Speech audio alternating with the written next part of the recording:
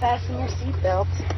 I am taking you for the ride of your life. I'm going to show you what this car can really do. Are you ready? I am ready. Hang on. Okay. Here we go. Hold on to your butts. Go get him, kid. It might be a tumor. It's not a tumor. Not a tumor at all. F? You're going to ask me. So you can go ahead and ask me what you're going to ask me. And my natural response could be to get offended. Hey, want to hear the most annoying sound in the world?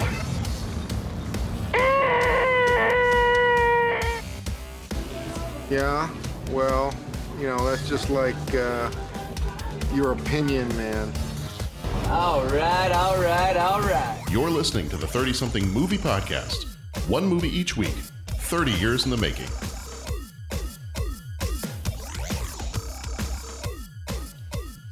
Something movie podcast. I kind of feel like we before we started recording, we were listening to a little bit of Richard Cheese. I kind of feel like I need to start the podcast that way. You're listening, hey, to the 30-something movie podcast. I'm not going to sing the same song we were listening to, but oh man, that's weak, man. Oh, it's weak. That game is weak. That's weak. Yeah, it's yeah. I thought that was just a song about Italians, but I got it wrong. All right. So how's everybody doing tonight? Oh, it's been a long 2-day week. It's only been 2 days. That's all it's been. Good God in heaven. Okay. John's been living this 2-day week for the last 6 months. It's going to be cold. It's going to be gray, and it's going to last you the rest of your life, Pat. There have been times where I have walked into work. I've seen the rest of the tech team there. I just walk in. I just go, well, it's Groundhog Day again. That's right. There's been, from our perspective, been a bit of a learning curve the last couple of days. Yeah. When I'm on the band Zoom call, whenever I'm doing this, I feel honestly like a radio DJ, because it's just it's quiet, and I'm talking into space, and sometimes I'm paging to to get the thumbs up and the whole thing. But it's I feel like I'm doing a radio show where I'm just I'm talking. Okay, let's take a caller. Okay, what do you say? Oh, okay, your instrument doesn't work. That's all right. Go get some valve oil. Okay, cool. Next up, my students have said I'm like a YouTuber doing a live stream Q&A. That's awesome. Where they just keep sending me questions about stuff and I audibly respond. That's so cool. I was like, I understand most of what you're saying, so okay. I'll take it. Do you come in with the announcer voice? Is hey, yo, here's your boy, Mr. Mazuka. Do you do that? Or? No, I don't. Right. I feel like doing the podcast has really prepared us for remote learning, guys. I think we have a leg up on everybody else. My Zoom background here, a bunch of the kids were like, hey, nice boat, nice fishing boat. And a couple of them are like, I love Jaws in the texting thing. And then one student in particular, I just said, yeah, well, it's Jaws and everything. And one student in particular, he puts in, smile, you son of a, and just sends that into the message. I'm like, that's pretty sweet, man. That's pretty cool. That's outstanding. Awesome. Yes. That kid gets a pass for the rest of the month. Just yeah. Give him an A. He's done.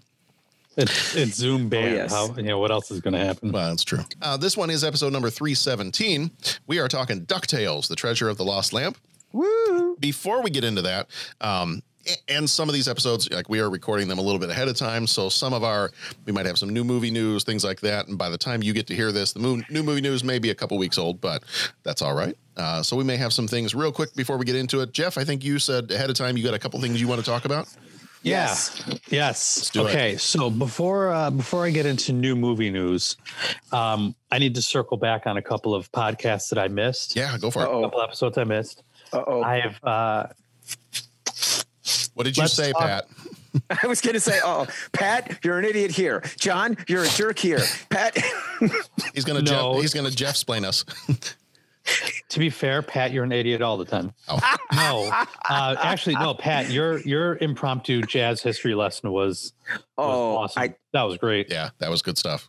I hope so, because that was after I Pat-splained you in the last one, right? And no, John, you're wrong. And okay, so thank you, man. Thank you. With jazz in mind, I've been thinking about like favorite jazz tunes since whatever episode that was. Yeah. Right. So I'm gonna blow through my list to 10. Do it. I got it down to 10. No particular order because I think these are all good. Okay. So here's my submission. Like I said before, Take the A Train. Awesome. West End Blues. Okay. Jumpin' at the Woodside. Nice. Malagueña. Okay. Linus and Lucy. Yes. Take 5. Yes. Birdland. Oh, yes. Oye Como Va, to get some of that Latin jazz in there. A little ditty called Pictures by the Jazz Jury. Okay. And then thanks to Patrick Canigallo, Well Get It. Yeah, there we go. We go. That's as condensed of a list as I could put together. That's like a if you need to listen to jazz, start there kind of list. You know what I'm saying? Yeah. Like there was a little bit of everything in there. Now, go. No, I was just going to ask, are these like favorite tunes like overall, or are you thinking of a specific, like, man, when so-and-so does like Stan Kenton, Malagueña, okay, the Linus and Lucy, or is it like, you know what, I've got 12 different versions of this tune and I love all of them. You know what I'm saying? It was just, it was more when I have a jazz playlist on my iTunes. So I started looking through there because that became like just compiling my favorite jazz tunes. Cool. And it's been years since I've been part of any sort of jazz band. Mm-hmm. And there are some tunes that like, if I never play Satin Doll again, that'll still be too soon. You know what I mean? Mm-hmm. Okay. Satin Doll is not your thing. But there are other tunes, like no matter how many times you hear them, you still get fired up. Like if you're at a show and you're listening to a group and all of a sudden they're going to the next tune, you just hear you're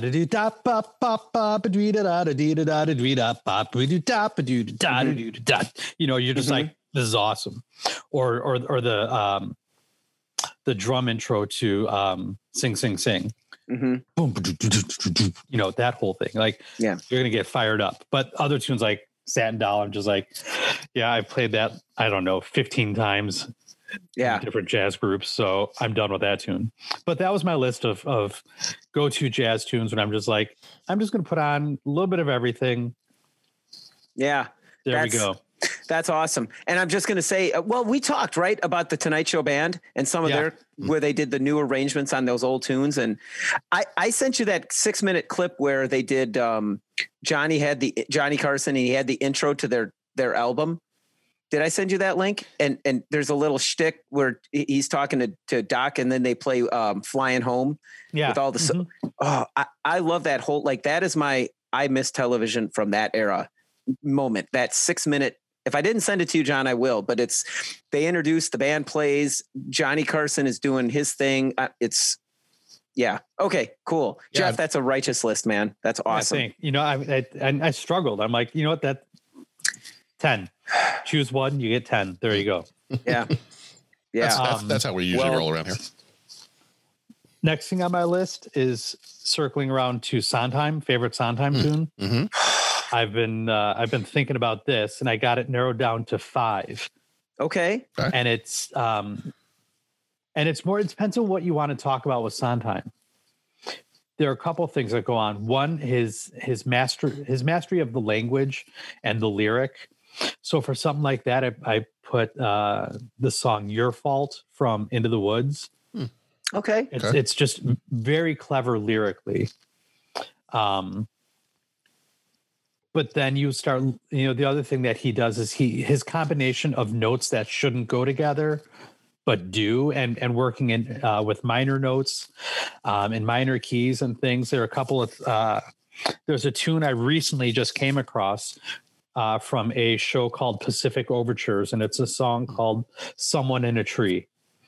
And the tempo and the key signature, it's especially the ending note where there's some dissonance in the final chord. but it still works. It's very Sondheim. Cool. And then a couple other songs that I like that he did back from Into the Woods. It's a song called No More. From West Side Story, One Hand, One Heart. We had that sung at our wedding. It's beautiful, beautiful song. Nice. And then, I think my favorite Sondheim piece, though, is Being Alive from Company. So there we go. That's my Sondheim. Nice. Cool. I'm going to be checking out all these tunes. I mean, I know some of them I've heard. I know I've heard of some of them, but that's awesome that you have a list, because now it's going to be fun to check these out. This list could have gone on, and I was no, I got to be as focused as possible. I'm guessing we have a tip of the iceberg kind of situation here going on. I mean, and again, with Sondheim, it depends on what it is that you're trying to critique or base it on. So that's a little sampling of a couple different things. In a recent episode, somebody, John, and I think you and Bo maybe, were talking about what you'd want to see in a solo sequel. Pat, were you on that conversation as well? I probably was. They might have been discussing it a little bit more in depth, but I kind of, because you know what? I think I just said more fun, or I don't know. I think I remember them having the conversation, but I think you just started drooling and said Millennium Falcon over and over. Yeah, I think that's what I said. Yeah, just keep it simple. What's an aluminum Falcon? So here's what the hell's an aluminum Falcon? Papa Palpatine. Are you crying? He's crying. Guys, he's crying. I love you too. Man. Here's what I want in a solo sequel. How did Han and Chewie get involved with Jabba? Did Jabba notice them and recruit them? Did someone bring them to Jabba saying, "Hey, I know this guy, or I know these guys that could do good work for us"? And we know that Han eventually dumps a shipment, which is why Jabba's after him. If someone else brings Han and Chewie to Jabba, is that person or that character's life on the line? He dumped a shipment. I'll deal with him, but I wouldn't deal with that if it wasn't for you saying I should hire him. So now your life is going to be on the line to help pay for his sins, sort of thing. So that's what I would like to see out of any future solo stories, is at what point did he get involved with Jabba and how did that happen? So that's my going back, my podcast rewind. That's all I got. Now, New movie news. Do we got a bumper for that? I do. I've catching me unawares here, but yeah, I do. Let's try it again. I'm sleeping at the switch here. I'm like looking at something else. I'm like, what did I say about the solo thing? Like, I'm trying to remember. I'm like, what did I say? How many years ago was that? All right, I'll set you up again. Ready? Do it again. And now, new movie news.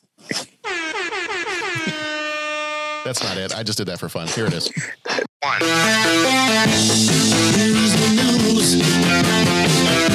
Another action-filled adventure. There you go. All right. We run a professional show here, folks. Yes, we do. Professional what? DC recently held an online event, DC Fandom.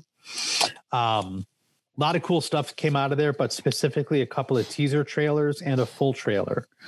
Teaser trailer for Black Adam and Suicide Squad. Both look fantastic. Do they? Those are the ones I have not had a chance to watch yet. They're on YouTube. Okay, I gotta go see them. Okay. I did watch the Wonder Woman 1984, and I did watch the Batman. Well, and so the Batman was the other one that I was going to mention. Yeah.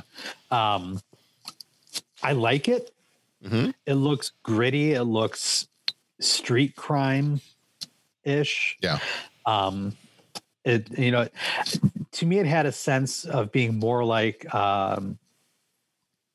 Chris Nolan's Batman, except a little bit more comic booky. A little more year one. Yeah. Yeah. Yeah. I'm not completely sold. I don't know. I want to see another trailer at least before I'm like get really fired up about it. But I'm definitely intrigued. Yeah. Yeah, with that one, I don't know if I've reached a point where I'm on Batman overload. Like there are so many other. I think one of the things I've really enjoyed about the Flash TV show that when we've been watching it, and especially about the whole crisis that they did last year, was just how many of the kind of ancillary characters that they brought in, and just how cool that was. And I was like, okay, so if that's what you can do with these characters in a TV show series, I want movies. Like I want to see movies. Yeah. Like I want to see these other characters. I love Batman. Yes, continue to make Batman movies. But there's a part of me that's like, okay. I mean, it's kind of like Spider-Man. I love all the Spider-Man movies too, even the bad ones. But I'm like, all right, I think we've kind of seen enough Spider-Man. There's plenty of other characters we can get to here. Yeah, I like that they're going with the Riddler. Although based on the trailer, it looks like the Riddler's antics are very Joker-esque. That's what I'm always afraid of, is that he can, if you don't do it right, he can tend to kind of swing that way. Yeah. So that had me a little cautious. Riddle me this. How did I get these scars? Yeah. What was the motivation for, is it Paul Dano that's playing the Riddler? It is. I want to say Paul Dano, but I could be totally wrong. I think so. Let me see. Let me Google that for you. Yeah, Paul Dano. Okay, it is Paul Dano. Yeah. I wonder what his motivation was. Yeah. To create the character. Because we haven't really seen the Riddler too much in live action media. Right. I mean, you have Jim Carrey who did his thing. You have the one from Gotham that was, depending on the season, he was pretty good. Mm-hmm. And then the old one from the old Batman TV show. Yeah. So Frank Gorshin. Yeah. Yeah. Yeah. Yeah. So I don't know. I'm definitely intrigued with the Batman. Yeah. I need the Riddler to be somebody who is like, you know how Lex Luthor will always, well, even when you had like the Christopher Reeve Lex Luthor, he's like, I'm the greatest criminal mind of our age. My IQ is so much higher than the rest of yours. And I need the Riddler to be somebody who is so highly intelligent and so far above everyone else that it just makes him a very awkward human being, but that he's working on a completely different level. Like I really hope if the Riddler is the villain, I don't want the goofy, goony Jim Carrey Riddler. I want somebody who, like, it would be near impossible unless Batman stretches himself to the absolute limit. It would be near impossible for him to outsmart the Riddler. I don't want Batman. I almost never want Batman to outsmart the Riddler. Like, I want it to take a lot of effort and a lot of resources for him to even get close to solving the Riddler's puzzles. I kind of feel like when I've seen him done well in the comics, that it's that. It's like the Riddler is so smart that he's almost untouchable. Yeah. But then also a sociopath. if you don't handle that right, though, then he starts becoming more Joker-esque. So he's either Jim Carrey's over the top, or he turns into like almost a Joker clone. Right. So, I think the guy from Gotham did it really well. Mm-hmm. Yeah. I really like that interpretation of the character. Yeah. And then, so those trailers came out. The Suicide Squad one doesn't give you much except the lineup of the cast, which is pretty phenomenal. Mm-hmm. They've got a really nice cast that they put together. So that's promising. And then the other news that came out of there that I saw was the Snyder Cut of Justice League, which is going to be on HBO Max. Yeah, it's actually going to be a 4-hour miniseries. Oh, are they? Oh, okay. I didn't know they were switching it up. Oh, that's nice. It's going to be a 4-episode miniseries, about an hour each. That's pretty sweet. So that's what I got for that. I don't have HBO Max, so I'm hoping that it'll be available somewhere else at some point, because I would love to check it out. Yeah. I'm trying to. We had a trial for a while, so I had a month of HBO Max, and it was actually pretty good. Like there was a lot of good stuff in there. And now that I know, I also for several months had a subscription to DC Universe Online, and that's when I finally got to see the Titans TV series, which is really good. I really like that one. Finally got to see that. Got to see kind of the start of Stargirl, the first few episodes. Okay. And then just a couple of the other, I'm blanking out. Oh, Doom Patrol. Doom Patrol, the episodes were good, but it just kind of, there was something about it that I couldn't binge watch them. I could only watch like one or two at a time. It wasn't a thing where I could just go right into the other. I kind of had to watch a couple episodes, then take a little bit of a break. Not that it was bad. I just, for some reason, I just couldn't let it roll right into the next episode all the time. But my understanding is a lot of that content, if not all of that content, is being moved away from DC Universe. I guess they fired or let go of or reallocated almost their entire staff for that streaming service.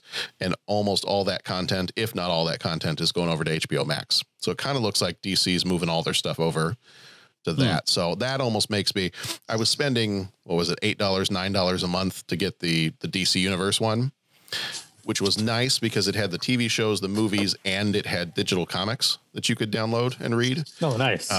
So it sounds like the digital comics are going to stay on DC Universe, but all the TV shows, movies, cartoons, everything else are going to go over to HBO. So I don't know. The HBO Max is kind of looking pretty nice. And if the price is not too high, I might even consider replacing something else with that. But yeah, I think I would have to replace something. I don't know if I could pick up an additional streaming service. Yeah. If you get a chance to see the one that was on the DC Universe that was hilarious was the Harley Quinn cartoon.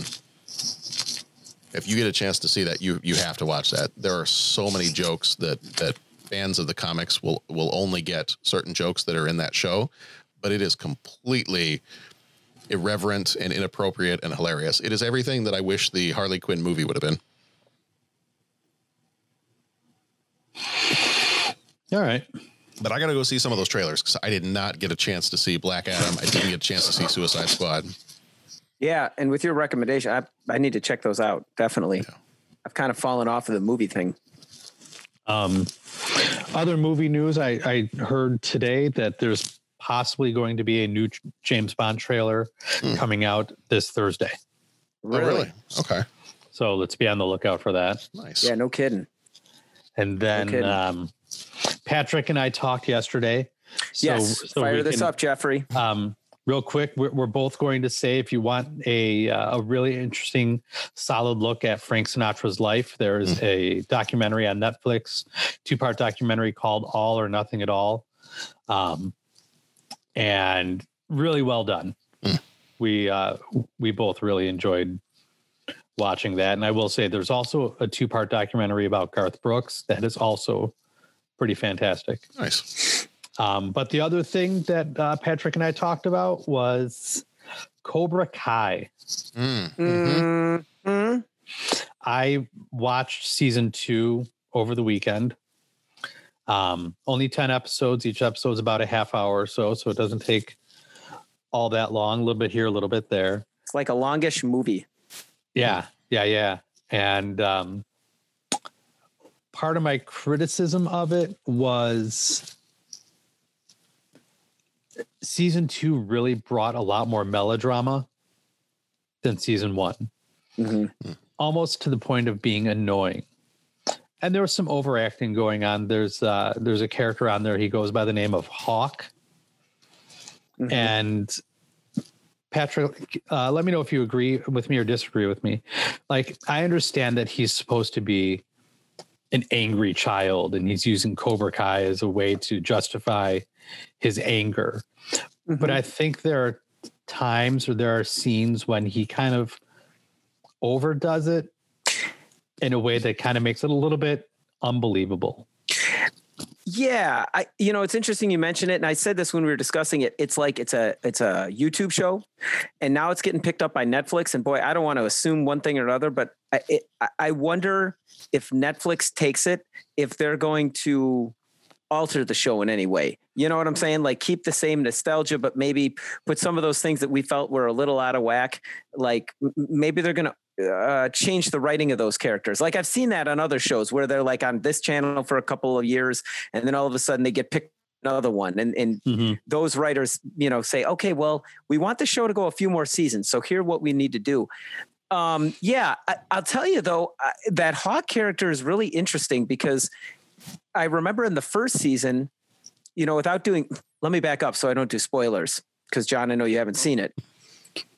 His overall character arc I find interesting because it was that character that kind of showed how some of those things that Johnny was teaching in Cobra Kai, how it kind of was like, wow, it kind of made a difference in these kids' lives in a positive way. But now but obviously the Hawk character is now so far out of whack that now he's like kind of crossed over from being, and again, I'm trying to be careful of spoilers. So spoilers for Cobra Kai. He kind of crossed over from being bullied to being a bully. And as opposed to becoming empathetic and trying to help other people, now he's just kind of, he's just kind of a bully, right? Well, he's kind of a bully. Yeah. And so I get what you're saying that, he is like he's become an over the top character. And okay, cool. But that's almost out of place though with everybody else. Yes. And again, how much of that is like, because he had those things that he had those things that people teased him for. So that's where Johnny was just like, yeah, who cares? Like, don't hide it. Just celebrate who you are kind of thing. But he kind of got out of whack. So what I'd love to see is him, if the writers, if they keep that in there where it's like, dude, you were being bullied for a big part of your life. Now you're being a bully. Like set that up to put some tension in there and some depth to the character, as opposed to, okay, well now, he's the tough guy bully with like the mohawk. You know what I'm saying? With the over the top. So I get what you're saying. Like, I agree with you. The other thing is it could be poor directing. Like the director could just be like, all right, now you're really angry about everything. That's your character. Just be angry about everything. Right. Which I have a feeling it's more that. Okay. It's just kind of poor directing. And, I don't know what his acting resume is, but maybe he doesn't have a lot of experience. Mm-hmm. So he just has to learn how to balance that a little bit more, how to be the angry character without being like, I'm going to show that I'm angry all the time. Right. Sort of thing. Right. And then the other thing that I bumped on that we talked about is anytime you have a character in a modern day setting now, 2019, 2020, that is so clueless about the internet, I just don't buy it. Yeah. Especially if it's an adult. That John, I don't know. Have you seen any of Cobra Kai? No, I haven't yet. Now that's on Netflix, I got to go back and watch it. They kind of do that with the character of Johnny, and I get why what they're trying to say about him as a character, but like what adult doesn't know what the internet is? What adult doesn't know what Wi-Fi is? Well, working in a school district tech department, I can tell you. Okay. Hey, you know what? And you know what? Maybe there's more truth to it than what I think. But I get really annoyed when I see an adult in 2020 going, "What's a Wi-Fi?" Yeah, I mean, I think stuff like that. Even though, and I'm not making fun of our parents and families that are in our school district at all, but I mean, I'm learning that for the general public, there is a lot of either lack of knowledge or people just kind of throw up their hands. They'd be like, I don't get technology. I don't understand it. Like, I need you to walk me through everything because I don't get it. I don't want to get it. I don't want to know about it. I'm like, oh, right. But okay. It's like, but that's not how it reads in the show. Okay. It's just it's coming across as if like they stepped into an alternate universe and it's like, what is this Wi-Fi thing you speak of? Yeah. Okay. And of course, then in my mind, I go back to Jay and Silent Bob Strikes Back. When Jay's just like, what the F is the internet? Yeah. Then let's be comical with it. Mm-hmm. If that's the trope we're going to go with, then let's be over the top and ridiculous, because if you try to use that trope in a serious way, it doesn't work. I don't think. Yeah. You know what? And again, like the last one I saw you on, this one I'll admit, like when we talked about that, I was like, I kind of laughed at that stuff. Now, sometimes deliberately, and sometimes I say it more for humorous effect, but I tend to be a little bit more of that. You know, like someone was asking about Twitter handles, and I honestly looked at him and said, is that something for Instagram? Like what? You know, and I'm, you know, so I'm, hey, so I have with Twitter that. handles, but I've really been working on them as much as I possibly can. Yeah. No, but I will say this, and it's funny you referenced Jay and Silent Bob. I see where you're coming from, because I think if they weren't so just like you said, brazen alternate universe, what is this internet you speak of with it? I think that humor would work a lot better, or it would be more believable. And so you'd be like, oh, it's just some guy that's stuck in the 80s. He's just kind of out of touch with this. And like if they wanted to give him like an AOL email account and, you know, right. using some, you know, showing that like, yeah, he's familiar, but he hasn't progressed. Right. That I'd believe. Do you think they're trying to write it as in, okay, this kind of a character wouldn't really exist, but what if, kind of like an anachronism, like what if you had someone from the 80s looking at it? Because that's kind of what the show is seemingly trying to do, is kind of, okay, you have this 21st century kind of reality and kids with these problems, but the problems are still the same as what they dealt with in the 80s, bullies and jockeying for position and all this. And here's a character that's going to look at it with like the way we looked at it in the 80s. And with, you know, his dude, that's not how things go anymore. And you can take this and your peanut allergies and all your other made up stuff and get out of here. And do you think they're maybe writing it that way? Or it could just be over the top writing, but maybe they're writing it that way. Like, hey, here's the 1980s perspective, kind of like, you know, this is the way things used to be. Well, it wasn't necessarily better, but it's a different perspective on things. Oh God, did they spend time making fun of peanut allergies? Did they have the same writers as Kindergarten Cop 2? No, they didn't. Okay. You know, now you got me worried. No, but the peanut, but like I said, that thing about the peanut allergies, like I know people like that, right? No one that's had a kid. Oh, good night, Daniela. Say goodbye to everybody. Oh, she's kind of off camera. Bye. Bye-bye. Yeah, she's used to doing that in Zoom classes. Bye. All right, Danielle, you got to go to bed. School in the morning. All right. Bye now. Love you. Love you. Well, Pat, be fair. You have school in the morning. You should probably go to bed.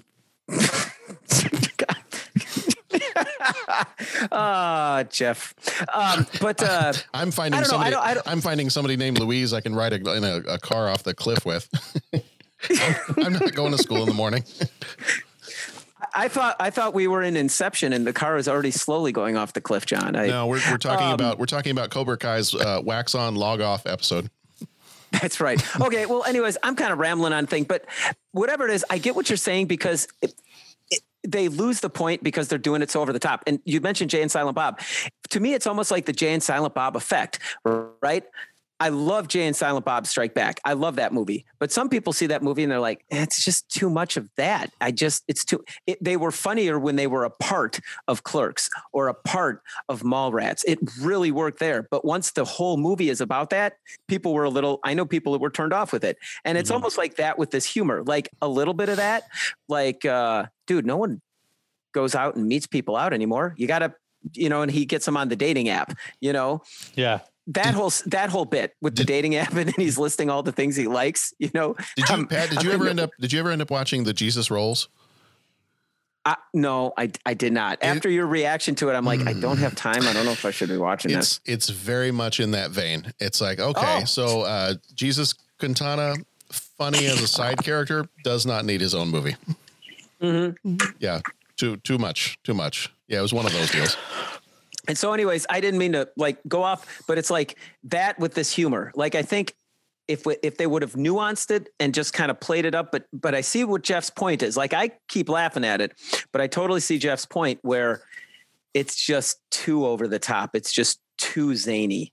Or maybe just like too on the nose or something. And again, I get what they're trying to do with the character, but there's just something about the fact that he's so not aware. And if this is someone that's really handful of years older than us. Mm-hmm. I just, I don't buy it. Yeah. I don't, and I struggle with that trope. Yeah. I see what you're saying. All that being said, my God, that fight scene. Holy crap. That was one of the greatest fight scenes I've ever seen in a high school setting. Holy smokes. Yeah. Yeah, John, it's on. John, here's what I'm going to tell you. In season 1, there's going to be an epic fight in a cafeteria. Okay. And you're going to text us after you watch it. You're like, holy cow, this fight in the cafeteria was awesome. Okay. And Pat and I are going to text back and be like, dude, that's pittance compared to what's coming. Get ready. All right. I mean, holy cow, was that worth the wait? So the question, Pat, do I watch Cobra Kai first or Backdraft? I got to prioritize. What do I watch first? Cobra Kai. Yeah, I could see that. Okay. Do Cobra Kai, then do Backdraft. Okay. Then and then swing back and do Cobra Kai again. Is that what you're saying? Yeah, you could do some Cobra Kai again. Okay. All right. Yeah. Yeah. All right. Transformers War for Cybertron is really good. Okay. I don't know if any of you caught that cartoon. That's another one. I think I threw that out there in one of the other episodes. I think you did. Yeah. Yeah. Now I'm freewheeling. I'm going to mute myself. I'm freewheeling. You're good. You're good. All right. Well, before we get it, do we have any more new movie news or? I think I'm spent. Okay. Hey, I just want to throw, and I don't know timing or if we're going to put something out like kind of like a tweet. Guys, I got to be honest with you. I got hit real hard with the Chadwick Boseman. Yeah, I was going to mention Boseman, that. sorry, Mhm. I forgot. Oh yeah, I blanked on his last name. How did I forget that? Yeah, I was going to mention that if we didn't have anything else, but yeah, because this will probably come out, a couple weeks from now or so. So yeah, it will have happened, 3 weeks ago as of the time people listen to this. But yeah, that was a shock. Yeah. I mean, I don't even think had they announced at all that he was sick. No. Not that I had, not that I can recall. Yeah. And just, when you think about that he was in and out of chemo and surgeries and still filming all of these movies, Mm-hmm. like mm-hmm. what an amazing soul. Mm-hmm. Yeah. To still live with such grace and dignity. Yeah. When you hear all these stories now and videos that show he went and visited kids in the hospital that were going through cancer and to realize that during the timeline, he would have been dealing with cancer while he was going to these cancer wards and, talking to the kids and signing autographs and, doing that kind of stuff. So the fact that the guy was doing all that, making movies, everything else in the midst of him going through his own ordeal. Mm-hmm. Yeah. And I get the sense too, that he's not a guy that would complain. Yeah. Mm-mm.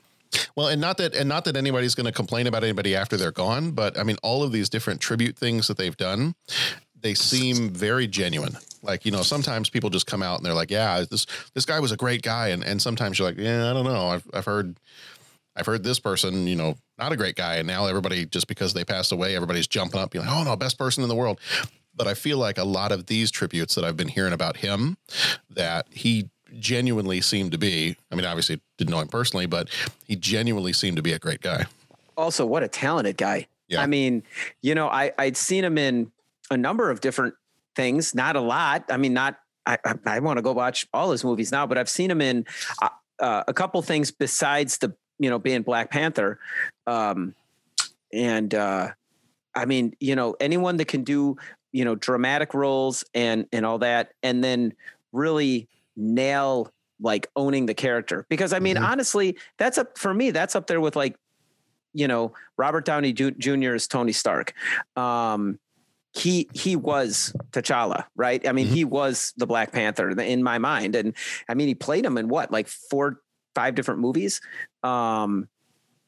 So that, but then you see the other things that he was in and just did a fantastic job bringing some of these characters to life. Yeah. And dang, it's just a loss, just a loss.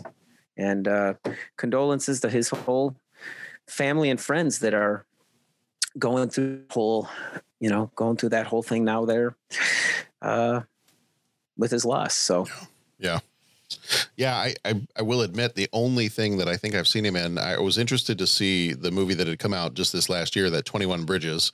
That one looked kind of interesting, but the only one that I think I've seen other than where he's played Black Panther was, what was it? 42.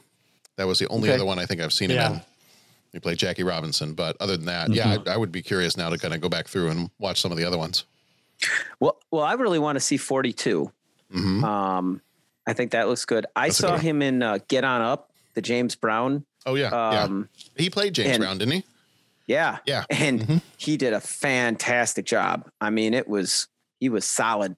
And that, and then he's also in Da 5 Bloods, the Spike Lee one that came out on Netflix, which is okay. I don't want to say he has a bit part, but I guess you could say more of a co-starring role, maybe you could say. I don't want to give the movie away, but anyways, he's phenomenally good in there too. So, all right. Well, this time around, we are talking DuckTales, the movie. The Treasure of the Lost Lamp came out on the 3rd of August, 1990, rated G.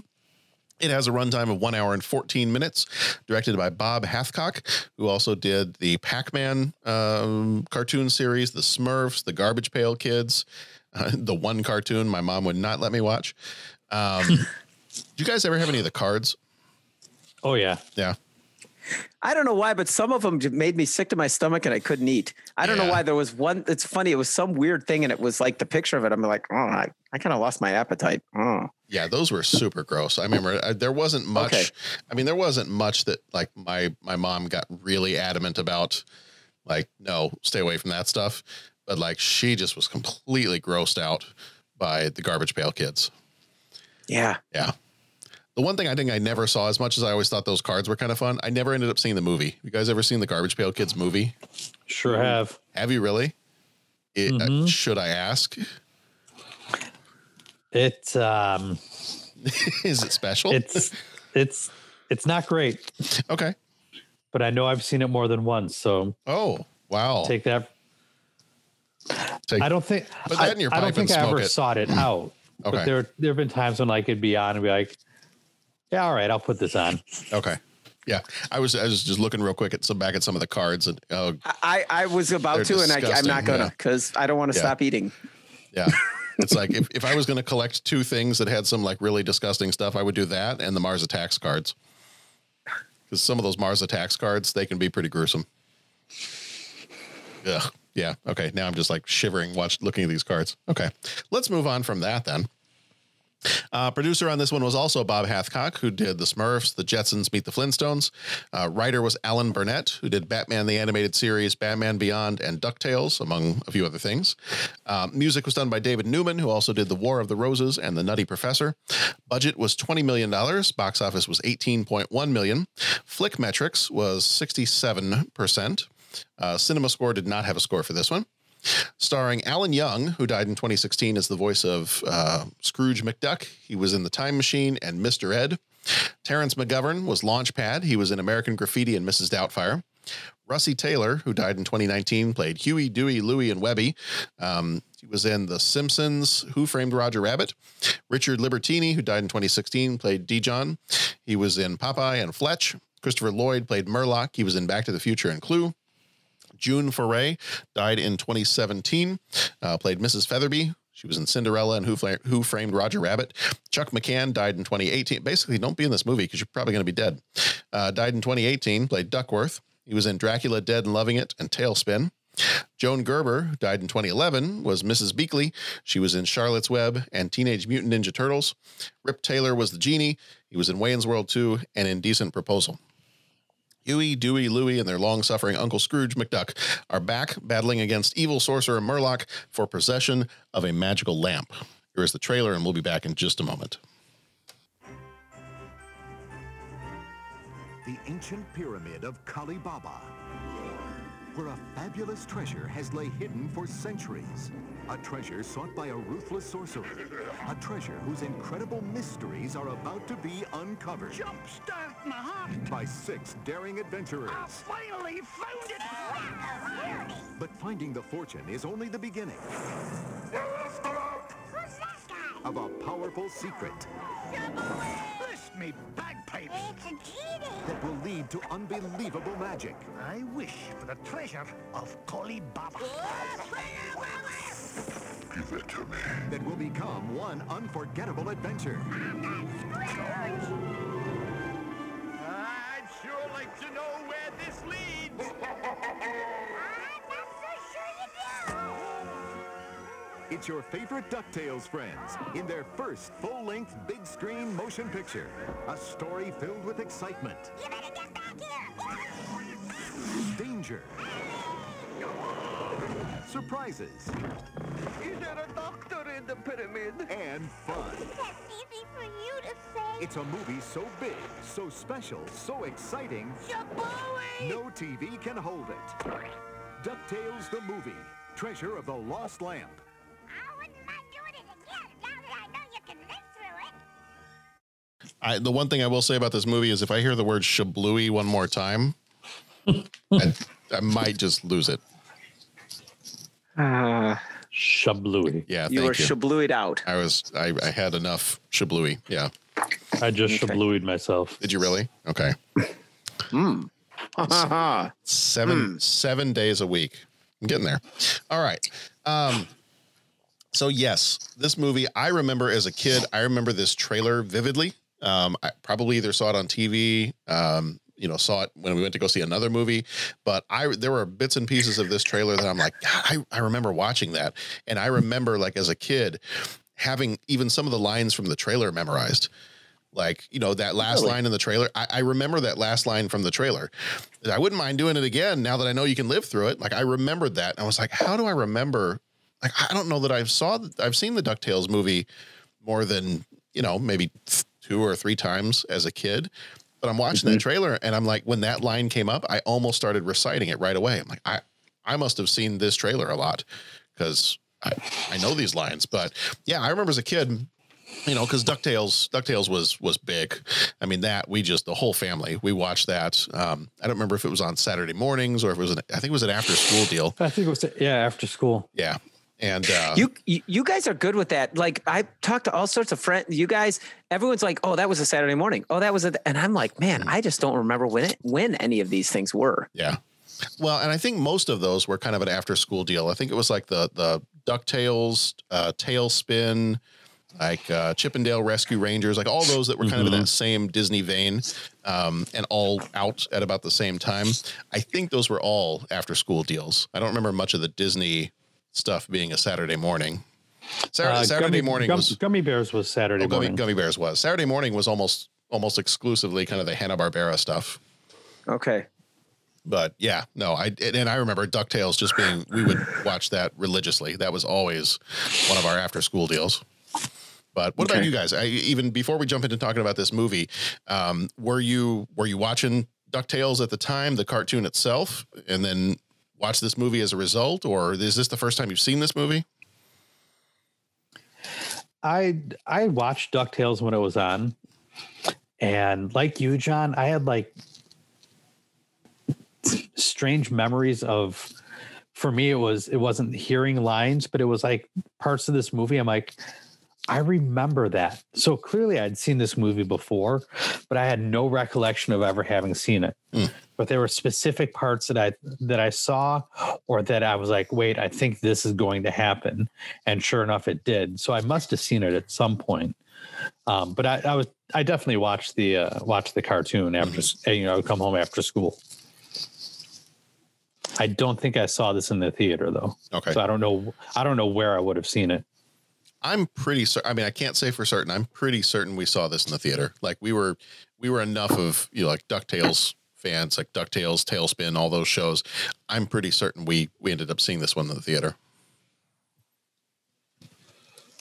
What about you, Pat? Is this the first time you'd seen this one, or first time I've seen this movie? Okay. I remember watching DuckTales growing up, and define religiously. I watched it all the time, but never. I vaguely remember when this movie came out. That you religiously means you chant and wear a robe while you're watching it. I chant and wear a robe. Yeah. I prostrate myself. Yes. No. But you might want to see somebody about that. Yeah, I know. They're called a stand-up desk for a reason. Yeah. Pat, I don't know if you've heard about this. It's called the. I know. And John, I'm sorry about today. I really am. No. Anyways, yeah, I watched DuckTales. Love the show. Remember the song. Remember all the adventures, the whole thing. And I mean, I growing up, like I totally wanted to be like an archaeologist in like the sense of Indiana Jones. So I mean, any of this kind of stuff, I really thought was a lot of fun. But I don't really remember the movie at all. And actually, the first time I saw it was when I watched it with my kids. Before I even realized that we were watching it for the podcast, I'm like, okay, guys, there's 2 cartoons that you can choose from. We can start watching Tailspin. We can start watching DuckTales. And the kids were all just like, okay, let's watch DuckTales. So I pulled it up on Disney Plus, and the movie came on, and I was like, oh, there's a movie. Is that a prequel or is that? And then I realized, oh no, it's like 3 or 4 seasons in. So anyways, yeah, kind of a fun little discovery, but I had to catch up. It was a hole in my upbringing. Yeah. One of the things I noticed in listening to the trailer when we played it just a minute ago, I don't think I heard Christopher Lloyd's voice in there. I think they must have changed that later on. It sounded much deeper and more ominous in that trailer, like they had done some audio engineering on it. So it sounded much more like, there was some reverb to it, and there was some other stuff going on there that it did not sound like him at all. So I'm wondering if they did that for the trailer, and then maybe he was a late addition to the cast, or. Mm-hmm. That's the one thing I will say about this movie, watching it as an adult. Like, I remember loving this movie as a kid, and here's what I got stuck on watching this movie. I still enjoyed it. It was still funny. I don't want to hear the word shablooey ever again. But the one thing I kept getting stuck on was Murloc as a character. He sounded so much like Commander Krug. Oh, like I couldn't get past that. Well, they're the same guy, you know. Oh, no, I know, but it's like there was almost no difference in his voice, like between this villain Murloc and a Klingon commander. Yeah, and like at some point, I wanted to be like, I give you, what was it? I give you how many minutes? I give you 2 minutes. I give you 2 minutes and your brave crew. For you and was it Gallant or Valiant or Gallant or something? Yeah, I don't know, Gallant. It wasn't brave. It was Gallant. I give you 2 minutes for you and your Gallant nephews. Yeah. I thought for sure, John, you'd quote the whole, then I hope pain is something that you enjoy. I was waiting to hear that in this movie. Yeah. I'm waiting to hear that from the tech department at school. You do not give me the lamp. Guys, I was wondering if this could happen. It can, but I hope pain is something you enjoy. Mm-hmm. Chromebooks are a dish best served cold. It is very cold. Very cold in space. Yeah, no. So I remember this movie. I remember enjoying this movie as a kid, and enjoying it as an adult. I mean, it's just a fun movie. Like there's some crazy stuff in it. It's, it's most of everything that you enjoyed from the DuckTales cartoon, just kind of like ramped up. Mm-hmm. But it was. I mean, it really did seem like it was just kind of I don't know that I could say there's anything overly special about the storyline.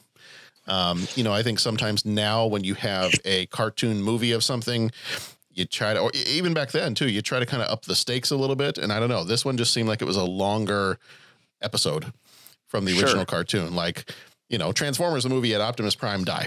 You had stuff like that. Mm-hmm. Now, obviously you're not going to kill anybody in DuckTales, the movie, but, I don't know. It seemed like as an adult, I'm watching it going, all right, this is kind of like an extended episode. I'm not sure it needed to be a movie. Right. Doesn't make it any less fun, but. Well, even the animation, I mean, don't they, in a lot of those, when they try and change it for the movies, all I really know is Transformers, but they would do shading differently. They would color them a little bit differently just to make it look more mature or darker, or, whatever. Mm-hmm. And this, as I recall, the animation was very similar with this to the cartoon, if not the same. So, and nothing wrong with that, but it doesn't differentiate itself as a movie. I believe it was the TV animation department that did the movie. Mm-hmm. Okay. So it's not like it went to the feature film animation department. Okay. So those similarities are definitely going to be there. Yeah. Between this movie and the cartoon. But for me, this movie, it was just sort of, Mm-hmm. Okay. It took me 2 tries to watch it. Really? Yeah, I got about almost a half hour in the first time. I'm like, I don't really want to watch this. I'm getting nothing out of it. Mm-hmm. And then I went back to watch it again because I'm like, no, I feel like I should watch it for the podcast. But yeah, I mean, I don't think this movie really offered much of anything that I couldn't get out of watching the TV series. Nor did it. No, it didn't bring anything new to the Genie of the Lamp story. Mm-hmm. And they pushed that storyline pretty hard. In which case, then I'm just going to go watch Aladdin. If I want to watch it, if I want to watch a Genie of the Lamp story, I'm going to go watch Aladdin. I'm not going to watch the DuckTales movie. Mm-hmm. So I don't know. It didn't grab my interest at all. And it really failed to maintain my and keep my attention. And it became background noise for most of the time that I was watching it. And just to clarify, I dig cartoons.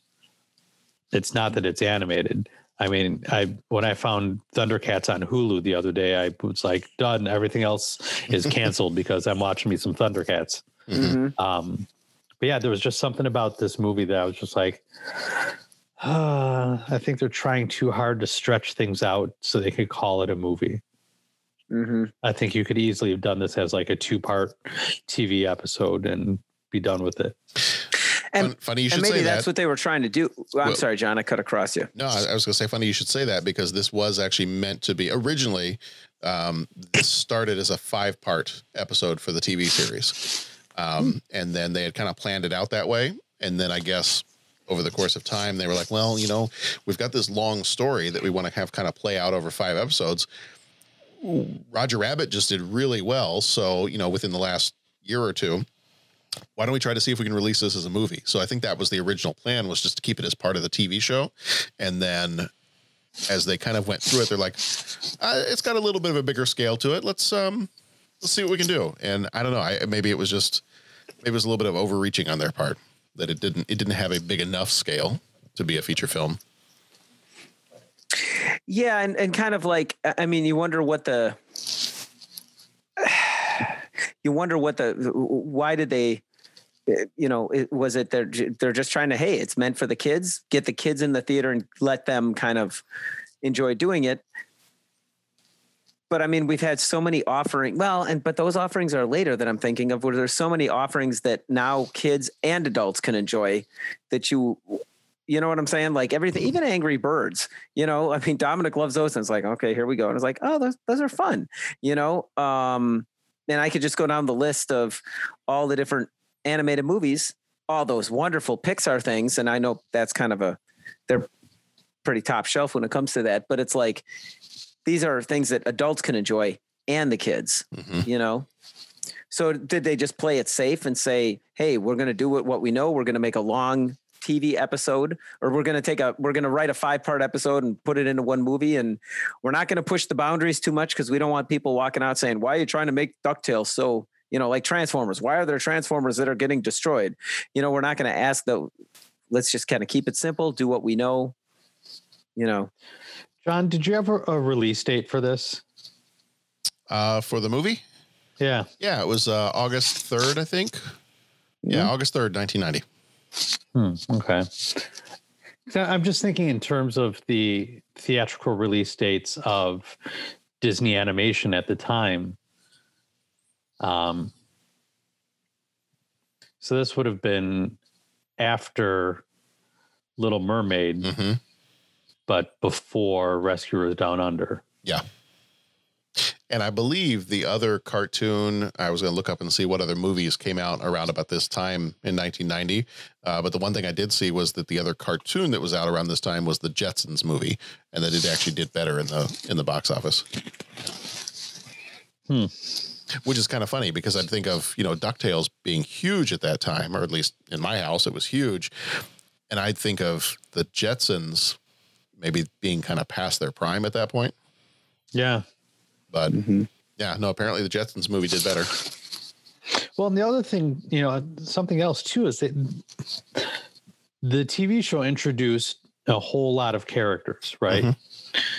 And none of them showed up in this movie.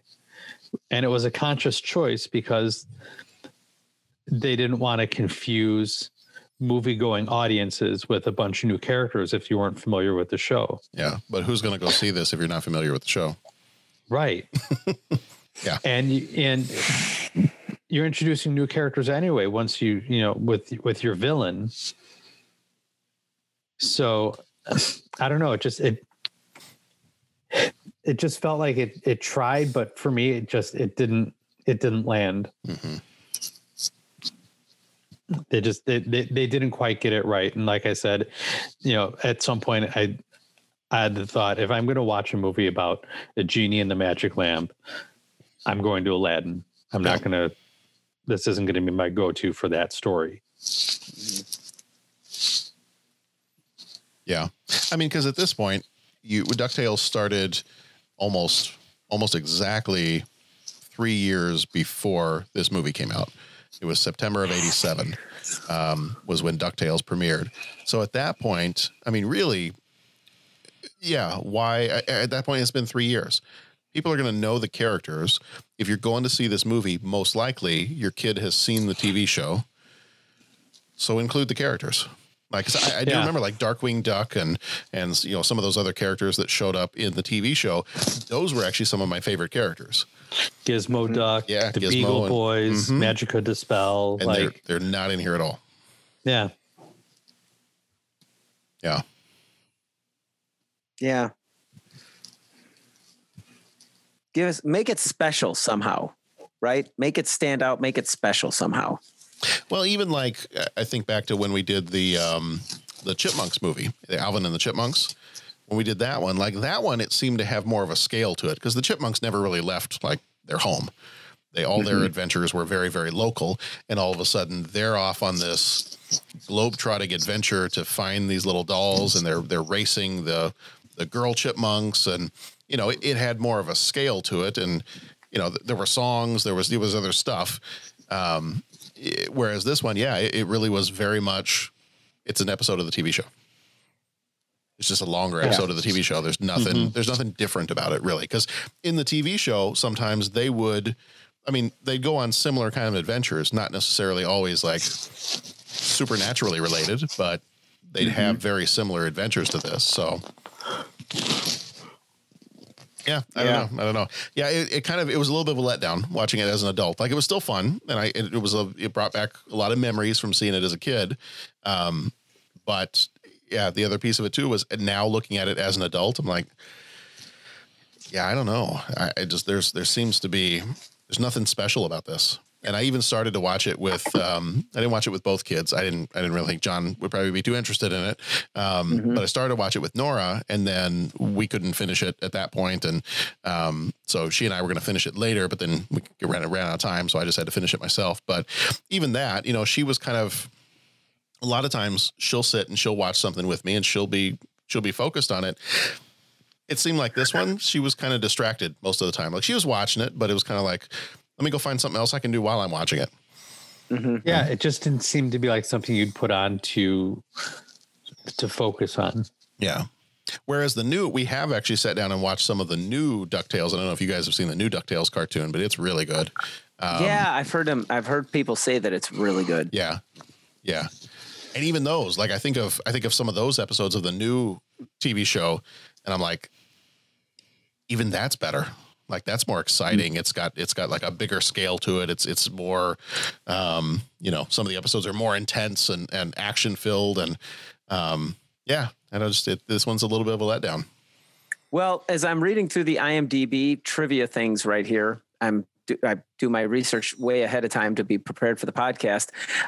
It said that, they had a whole bunch of other ideas and they kind of canceled them just because this one flopped.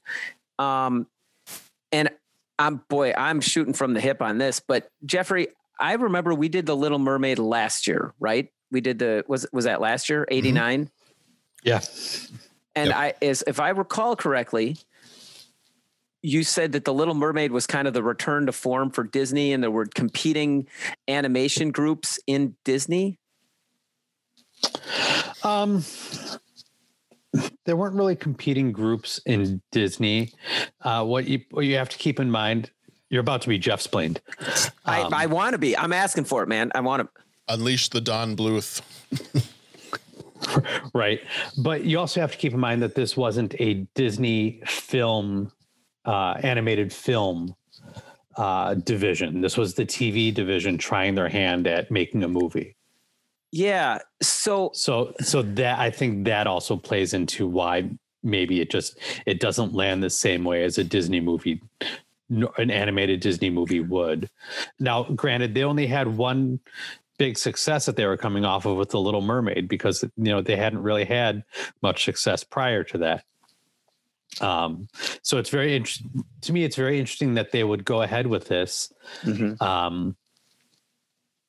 after having struggled through the entire decade of the 80s to find that animated hit. They finally got it right at the end of the decade. So it's surprising that this would be, or it'd be perceived as the follow-up to The Little Mermaid. Mm-hmm.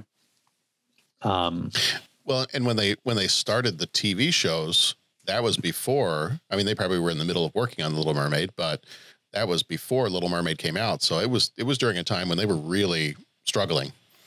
Yeah, like I think a lot of what was before, because it was the Adventures of the Gummy Bears, and was there another one called the Wuzzles? Yeah, that was another Saturday morning one. Yeah. And I feel like other than Gummy Bears, I'm not sure. I don't know how well the Wuzzles did, but I kind of feel like it was a bit of a rocky start for them to try to get something going. Like after not having, the movies do very well for a while, and they didn't have the success of The Little Mermaid yet, but they were trying to get something jump started.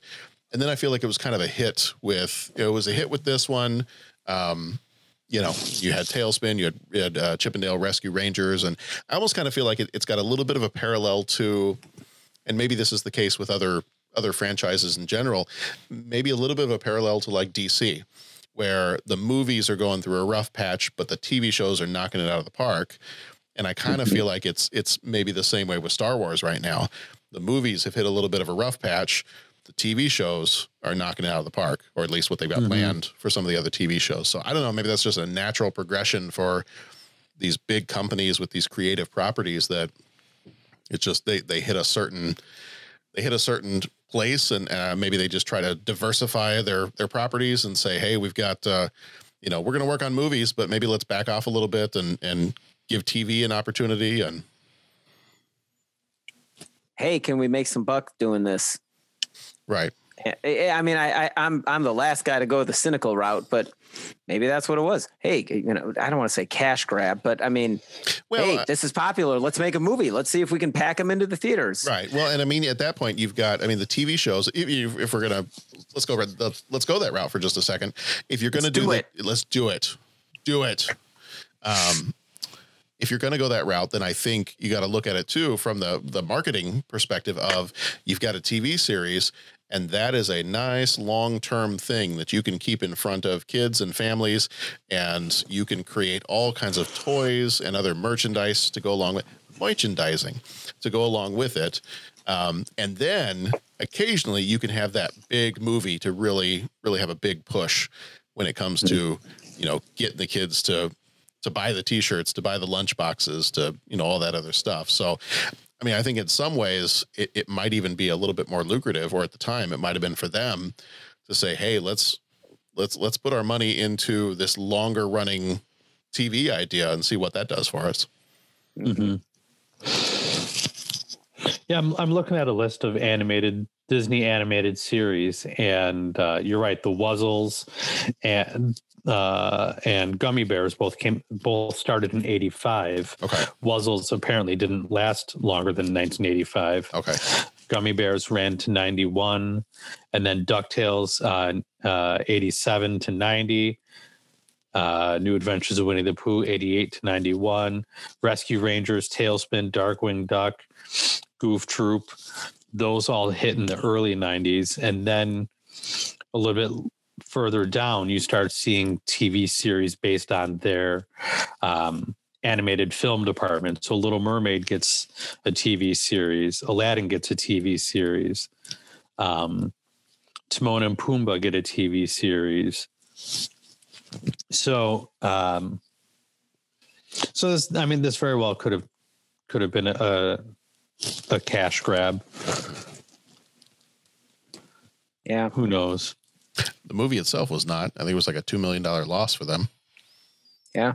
Yeah. Well, and they backed off on a bunch of other stuff. It wasn't like, oh, well, we made a mistake. Let's try the next one. It was like, yep, nope. Mm-hmm. I think, didn't they say they had plans for a bunch of other animated type movies and such? And yeah. Well, and something I was reading too said that, like some of the side deals that were made for the way that this was animated and because this got made, this person got to make this other kind of deal off to the side. Something I was reading said something to the effect that you likely wouldn't have ended up with, some of what Pixar had been able to do if you hadn't had, because this was one of the first times I think that you had, Disney's feature film animation studio was not animating this movie. And I think that was one of the first times either ever or in a very long time that was happening. And that probably kind of paved the way for opening things up with Pixar. And the other thing it was the other one I read, it was, they had specifically mentioned that some of the deals that were made kind of opened the door up for Toy Story and The Nightmare Before Christmas, which were both made by studios that were not part of the kind of internal Disney system. Mm-hmm. So, even though the movie itself was a flop, I think this is one of those situations where what they were doing to make the movie, like some of the back end deals that happened, or kind of a domino effect that because of what they did with this one, we ended up with Toy Story. We ended up with Nightmare Before Christmas. And hey, I'm fine with that. Mm-hmm. Yeah, no, that's a good point. I'm just trying to see if I can research a little bit on, what was some of the initial thought behind creating this as a movie. Mm-hmm. I'm not finding much in my research right now. I do my research the same way that Pat does. Mm-hmm. I feel like part of it might have been that they were kind of expecting that the show was going to wind down and they wanted to kind of end it with a movie. But I think partway through the making of the movie, I'm trying to remember. I feel like I've read this in a couple of different places. Partway through the making of the movie, they decided, well, I think we're going to have the cartoon go for just a little bit longer. So this is not going to be the end of it, but we're just going to release it as a movie anyway.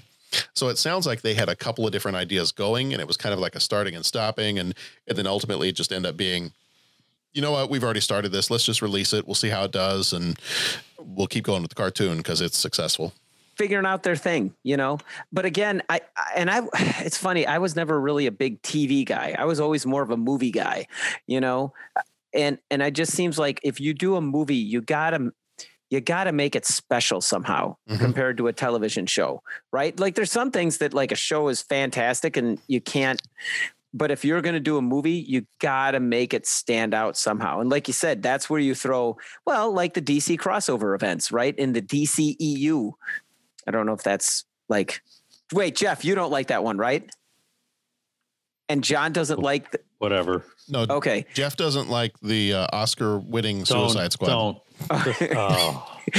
The Oscar award winning DCEU about Iron Man. My you just got a buddy of mine doesn't like the DCEU. Oh, okay.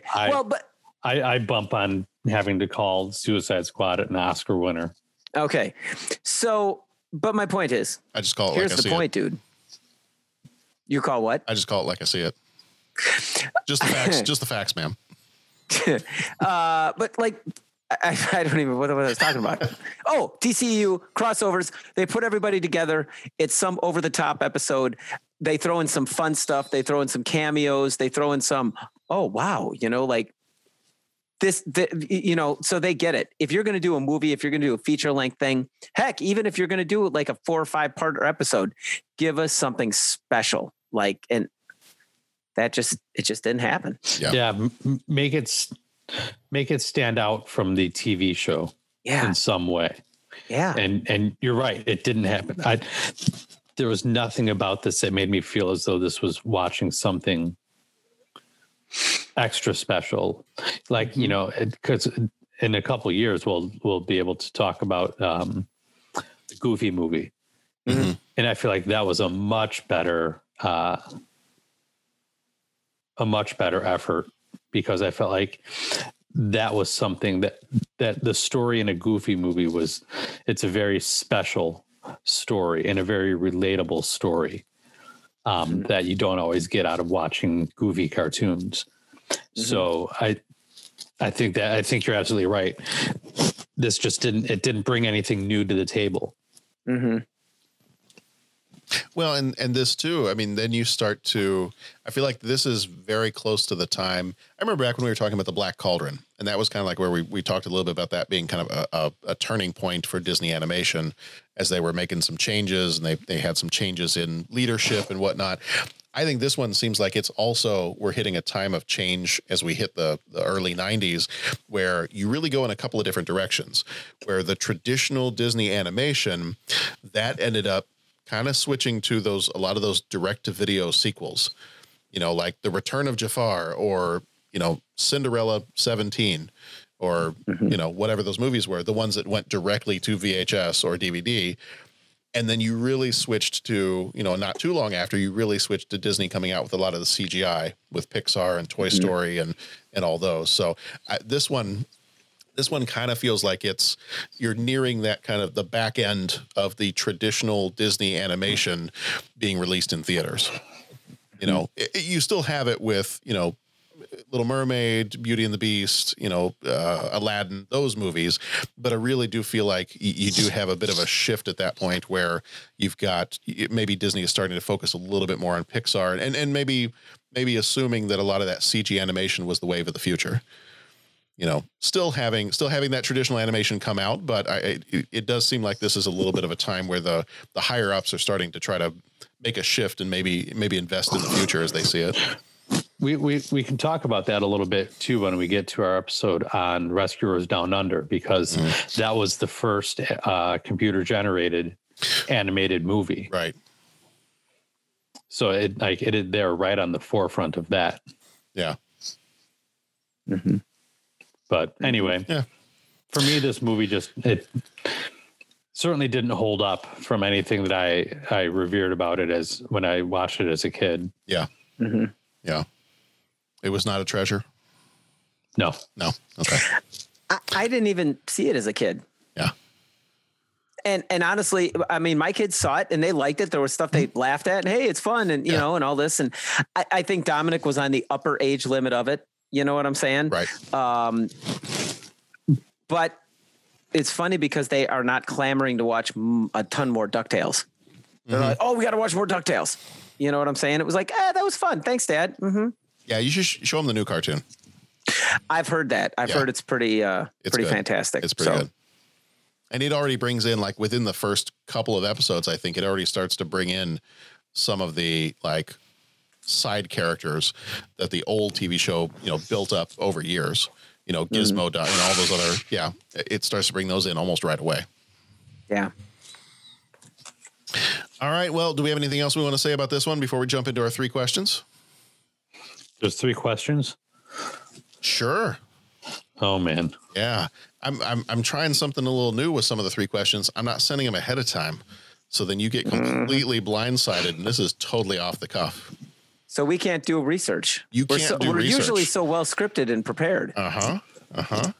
Is that really the case, or did you just forget to send us the questions and you don't want to look stupid? No, actually, I did have, of the 3 questions, I only had one of them that I hadn't come up with before today. So the other two of the three questions for this movie, I did have them like 2 weeks ago, but Okay. I'm like, I'm just gonna. If you could wish for anything, what would you wish for? Okay, shut up, because that was one of the three. No, I took that question and I changed it. So shut up. If you could wish one thing for somebody else, what would you wish for? That's a stupid question. He asks each traveler 5 questions. 3 questions. 3 questions. It's impossible to answer. Impossible because you don't know the answer. Nobody could answer that question. I want to ask you a bunch of questions. I want to have them answered immediately. What you just said is one of the most insanely idiotic things I have ever heard. At no point in your rambling, incoherent response were you even close to anything that could be considered a rational thought. Everyone in this room is now dumber for having listened to it. I award you no points, and may God have mercy on your soul. All right, 3 questions. Question number 1. Alan Young did the voice of Scrooge McDuck. A little side note here. My daughter has gotten very good at recognizing voice actors. Nice. Like, we started watching this movie, and she goes, there's a series of CDs that are these little, they're almost kind of like old time, radio shows. It tells a little story. It's got a little moral at the end. And they're kind of like, it's like this Christian company that makes this little CDs that are just kind of like these little, almost like little morality tale type stories. And they have a lot of voice actors that end up being from other cartoons, other places. Wacko Warner from the Warner Brothers is in a lot of these episodes. And we start listening to this, and she goes, wait a minute. Scrooge McDuck is in my Adventures in Odyssey CDs. I was like, wait, what? Yeah, he's a character in some of my adventures. I was like, does he have a Scottish accent? She's like, no, but I recognize his voice. And I was like, no, you can't. So I went and looked it up. Sure enough, Alan Young was a voice actor in these CDs that she listens to. I'm like, how did you even pick that up? Like, I don't know how, So we started talking about that a little bit. And this one kind of came up because I told her, I was like, well, you know what? Actually, I know him from somewhere else. So here's question number 1. Would you rather spend the day with Scrooge McDuck or Mr. Ed? Because Alan Young was Wilbur from the Mr. Ed TV show. Huh. So if you had to spend a day with a talking animal, would you rather spend the day with Scrooge McDuck or Mr. Ed the horse? I'm going to turn over man, I don't want to reject. You don't get to reject the question. There's no rejecting the question. No, then I'm going to say Scrooge McDuck just because the archaeology, Indiana Jones-esque thing. But Mr. Ed would be pretty cool to hang out with. I'm going to go Mr. Ed because I think Scrooge McDuck is kind of a jerk, especially in this movie. Yeah, he's a jerk. Yeah, but Mr. Ed's also kind of a smart ass. Yeah, unintended. I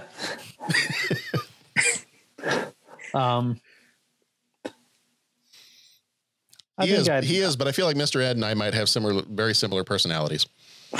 I think I'd hang out with Scrooge McDuck because at least there's a chance of meeting some of the other characters. Whereas if you hang out with Mr. Ed, you're meeting Wilbur. Mm-hmm. Horses, of course. Yep. I don't know. I feel like Mr. Ed and I could play some pranks on people. I think that'd be kind of fun. Well, you do that. Mm-hmm. I think I will. Here you go, John. Here's your setup for Good Morning Vietnam. Wilbur, come in the room, Wilbur. I tell you this. I think he sounds exactly like Mr. Ed. Listen to this. I tell you this. Now listen. Wilbur, come in the room. An incredible coincidence. There you go, John. I can do it. I can do it all night. 7 days a week, in fact. All right. Question number 2. DuckTales, Tailspin, or Chippendale Rescue Rangers? Which one is the best? What was that? Tailspin. I thought you said Jetsons. He's rejecting the question. I'm rejecting the question.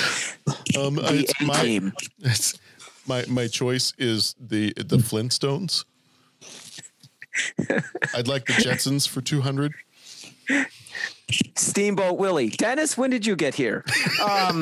No, I'm going to say. Oh man. Oh, that's great. No, I'm going to say. I'm going to say. I'm going to say Tailspin. I didn't know you could animate cave drawings. You waved the torch quickly past. Okay. God rest his soul. It was the first time they ever took papyrus and made a flip book. That's right. That's right. Okay, so you showed them how to do it from different angles too. There you go. Yeah, the Dutch aren't a thing yet, but these are called Dutch angles. Back when we just called them angles. Man. Oh man! And you guys are doing another movie after this. Yeah, we are, aren't we? Could we have like the same music television intermission that we had before this one? That kind of put me in a good mood. And I'm gonna give we're gonna have to do that. I'm gonna give everybody a little bit of a spoiler for our next episode that for everyone else will be coming out the week after this one does. I have a feeling that it's gonna be a little bit late at night when we start talking about Problem Child. Jeff, I think Jeff is jumping off the call after this one, so it's going to be me and Pat. I'm just going to prepare everybody right now. Episode number 318 of the 30-something movie podcast. It may be a very angry episode. We're going to be angry elves. So, just a spoiler alert. All right. Anyway, to answer your question. Yeah, the question: DuckTales, Tailspin, or Chip 'n Dale Rescue Rangers? Which one's the best?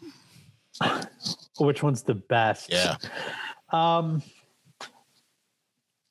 think Chip 'n Dale. Okay. I think Rescue Rangers. DuckTales kind of laid the foundation for this type of animated series, but I think Rescue Rangers tightened it up a little bit more and just presented a little bit better product. Mm-hmm. I never got into Tailspin. I tried. I just never got into it. I'm going to say I used to love the Chip 'n Dale Rescue Rangers. I did really like Tailspin though. Like I always liked the character of Baloo. So, I mean, that one, I might have to go Tailspin. And I always love the plane too. Like just the whole idea, the plane, the whole idea of flying around, doing all that stuff. For theme song, I think might have to go Chip 'n Dale Rescue Rangers for theme song. But overall, I might choose Tailspin. I'm actually trying to remember right now I know the DuckTales theme. I know the Chip 'n Dale theme. I can't for the life of me remember the Tailspin theme music. Really? The Tailspin one was kind of that, Tailspin.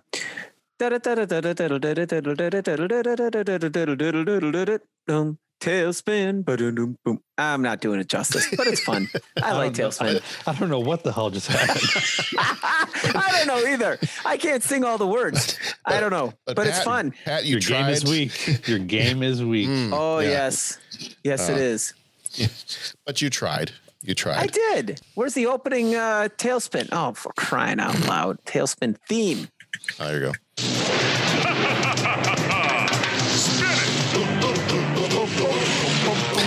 Yes. Let's begin.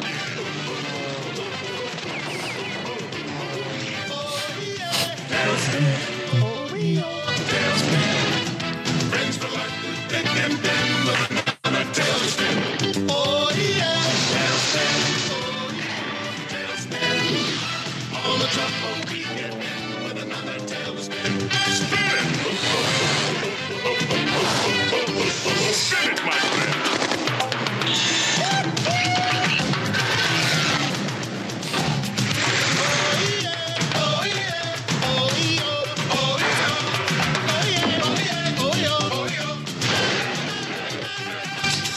Get it there and get it when you're in it. You can win it in a minute when you spin it.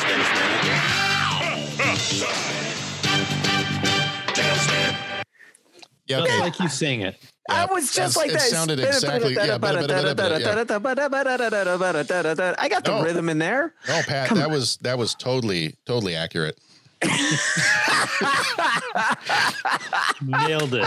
Nailed it, Pat. I wish my kids could be in your music class.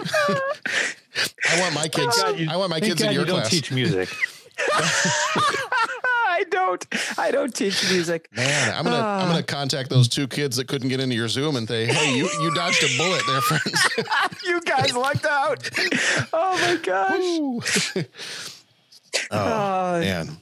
The best part was the other kid that group chatted said, better get here early tomorrow.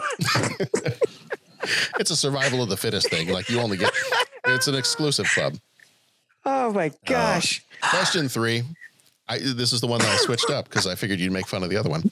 If you had 3 wishes, because I know my audience, if you had 3 wishes and one of them had to be a stupid throwaway wish, what would it be? Like a stupid throwaway wish. You have to wish for something that's completely stupid. Like you're allowed 3 wishes. 2 can be reasonable, meaningful wishes. One of them, you got to just wish for something stupid. I got something I want to say, but I don't want to get into politics. We're on the same page, man. Because I was just like, I had my list going there. That's not stupid. I don't know. I'm tired. My stupid wish is for Bill and Ted 3 to be good. Okay.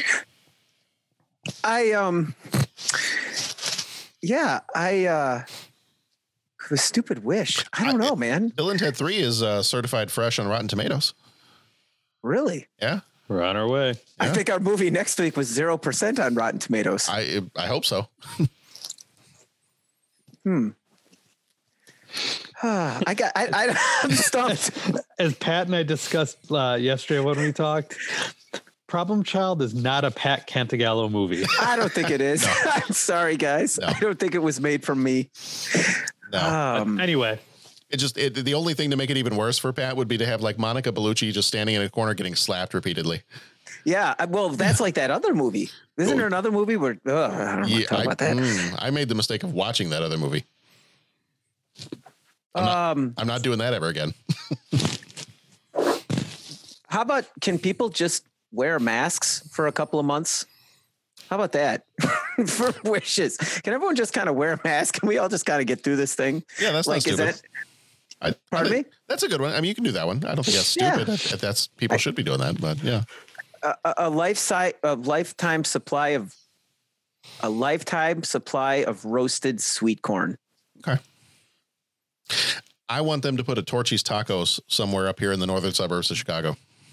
That's my wish. And that's not really a stupid one either, but my favorite. So I'm gonna share this one as one of my favorite stupid wishes that I've ever heard of before, and I've loved it. And when I met the guy who wrote the story, I told him that it was one of my favorite things I had ever read in a comic book before. Was they did a storyline, and Jeff, you might remember this one too. They did a storyline in DC Comics called Underworld Unleashed. And they had this character that was supposed to be like the devil. And one of the key things about this comic was all of the comics and the covers had like this neon green coloring to it. And this character was supposed to be the devil. His name was Neron. And he was going around making deals with all of the heroes and villains in DC Comics to like increase their powers. Like he would give them whatever they wanted in exchange for their soul. And so you had all these characters that like they were kind of the second tier characters, and they traded their soul for better powers. Or, you know, Lex Luthor's body had been dying. He'd been ravaged by cancer because of the kryptonite. And so he traded his soul for a better body. And so you have the other villains get together at some point and they're all comparing with each other. Like, what did you trade for? And he's like, oh, I got these powers. Like, I don't need a flame gun anymore. I can just shoot it right out of my hands. And this other guy's like, what power do you have? It's like, well, I can choke people with like toxic smoke. That's awesome. Lex Luthor's like, yeah, I got a new body. And like, I'm even smarter than I was before. And they're all looking at the Joker. And he's like sitting in the corner, like smoking a cigar. And they're like, Joker, you don't seem different. What did you trade your soul for? And he holds up a box of Cuban cigars. And that's it. Like he traded his soul for Cuban cigars. And I'm like, that is one of the most perfect Joker moments. That's like the only thing you need to know about Joker. Yeah. It's like the guy would trade his soul for Cuban cigars just because he could have had anything. Like I want Batman to be dead, or I want, Cuban cigars. So when I met the guy, the writer's name is Mark Waid. I met him at the comic book convention that we've gone to sometimes. And I got all the books autographed. And I said, I got to tell you, like, that is still one of my favorite moments in a comic. Like when they're all comparing what they upgraded and they're like, Joker, what did you get? Box of Cubans. I got That's awesome. That is awesome. Thank you for writing that. Awesome. What'd he say? Oh, he laughed. He's like, that was my favorite thing. He's like, not a lot of people think that that's really funny, but he's like, that was one of my favorite things that I put into that comic. And he's like, I'm glad somebody else noticed that. He's like, I really enjoyed writing that. I was like, well, yeah, it's one of my favorite things. Yeah. All right. Well, that's going to do it for this episode. Thank you for joining us for DuckTales, Treasure of the Lost Lamp. This one might have gotten a little lost, but that's okay. That's all right. You might enjoy it if you got kids. Go check it out. It's on Disney Plus, isn't it? I love Lamp. Yeah, I love Lamp. Are you just saying that because there's a lamp? I love Lamp. There's a party and you're invited. So anyway, next week, invite you to the pants party. There you go. If you've always wanted to see what happens when a podcast catches fire and burns down, stab the guy with a trident. That escalated quickly. Please come back next week and you can listen to the dumpster fire that will be Pat and John's discussion about Problem Child. Giving you a heads up right now. This might be like the 1984 2 Minutes of Hate. Except it's going to be longer than 2 minutes, but I tried to watch the movie. Yeah. Got 15 minutes in and then watched the rest of it in the next 5 minutes. Yeah. Here's the deal. I actually really liked that movie as a kid. I'm sorry. I don't mean to be judge. I'm sorry. No. We're going to judge the heck out of this thing. I mean, I liked this movie as a kid, Problem Child. No, sir. Not anymore. But yeah, we'll talk about that next week. So yeah. So we got next week coming up. Problem Child is next week. And then Pat, I'm sorry. We go from Problem Child into like your favorite month of the year. Then after that, we're going into October. Oh yeah. And then we've got, I know. Then we've got The Witches. In this movie, we play witches. God, that movie. That movie was scary, and I haven't watched it yet. That was scary. Yeah, and I don't think I'm going to show the kids. I think maybe John might be. He would probably want to watch it. I don't think Nora would. John would be. I think John would be okay. I think he would like it. I don't think Nora. No. No. A couple years ago, she got creeped out by Hocus Pocus, so she's not ready for the witches. Oh God, no. Then no, no. Yeah, no. We know our limits around here. Then after the witches, we've got Stephen King's It. After that one, we've got Jacob's Ladder, Tremors, and then Misery. We'll round off our month of October there. So come on back for those if you want to if you want to join us for any of those. If you want to kind of get in touch with us ahead of time and talk about any of those, we've got a voicemail line. It's 872-356-6843. Hit us up on any of the social medias. We are 30 Podcast, Instagram, Facebook, Twitter, all those different ones. And then our website, 30podcast.com. Go check that out as well. So thank you for being here with me tonight. Pat, Jeff, a pleasure as always. So thank you so much. Hey, thanks, John. Yeah, thank you, John. All right, everybody, be excellent to each other. Go watch some good movies, and we'll see you back here next time.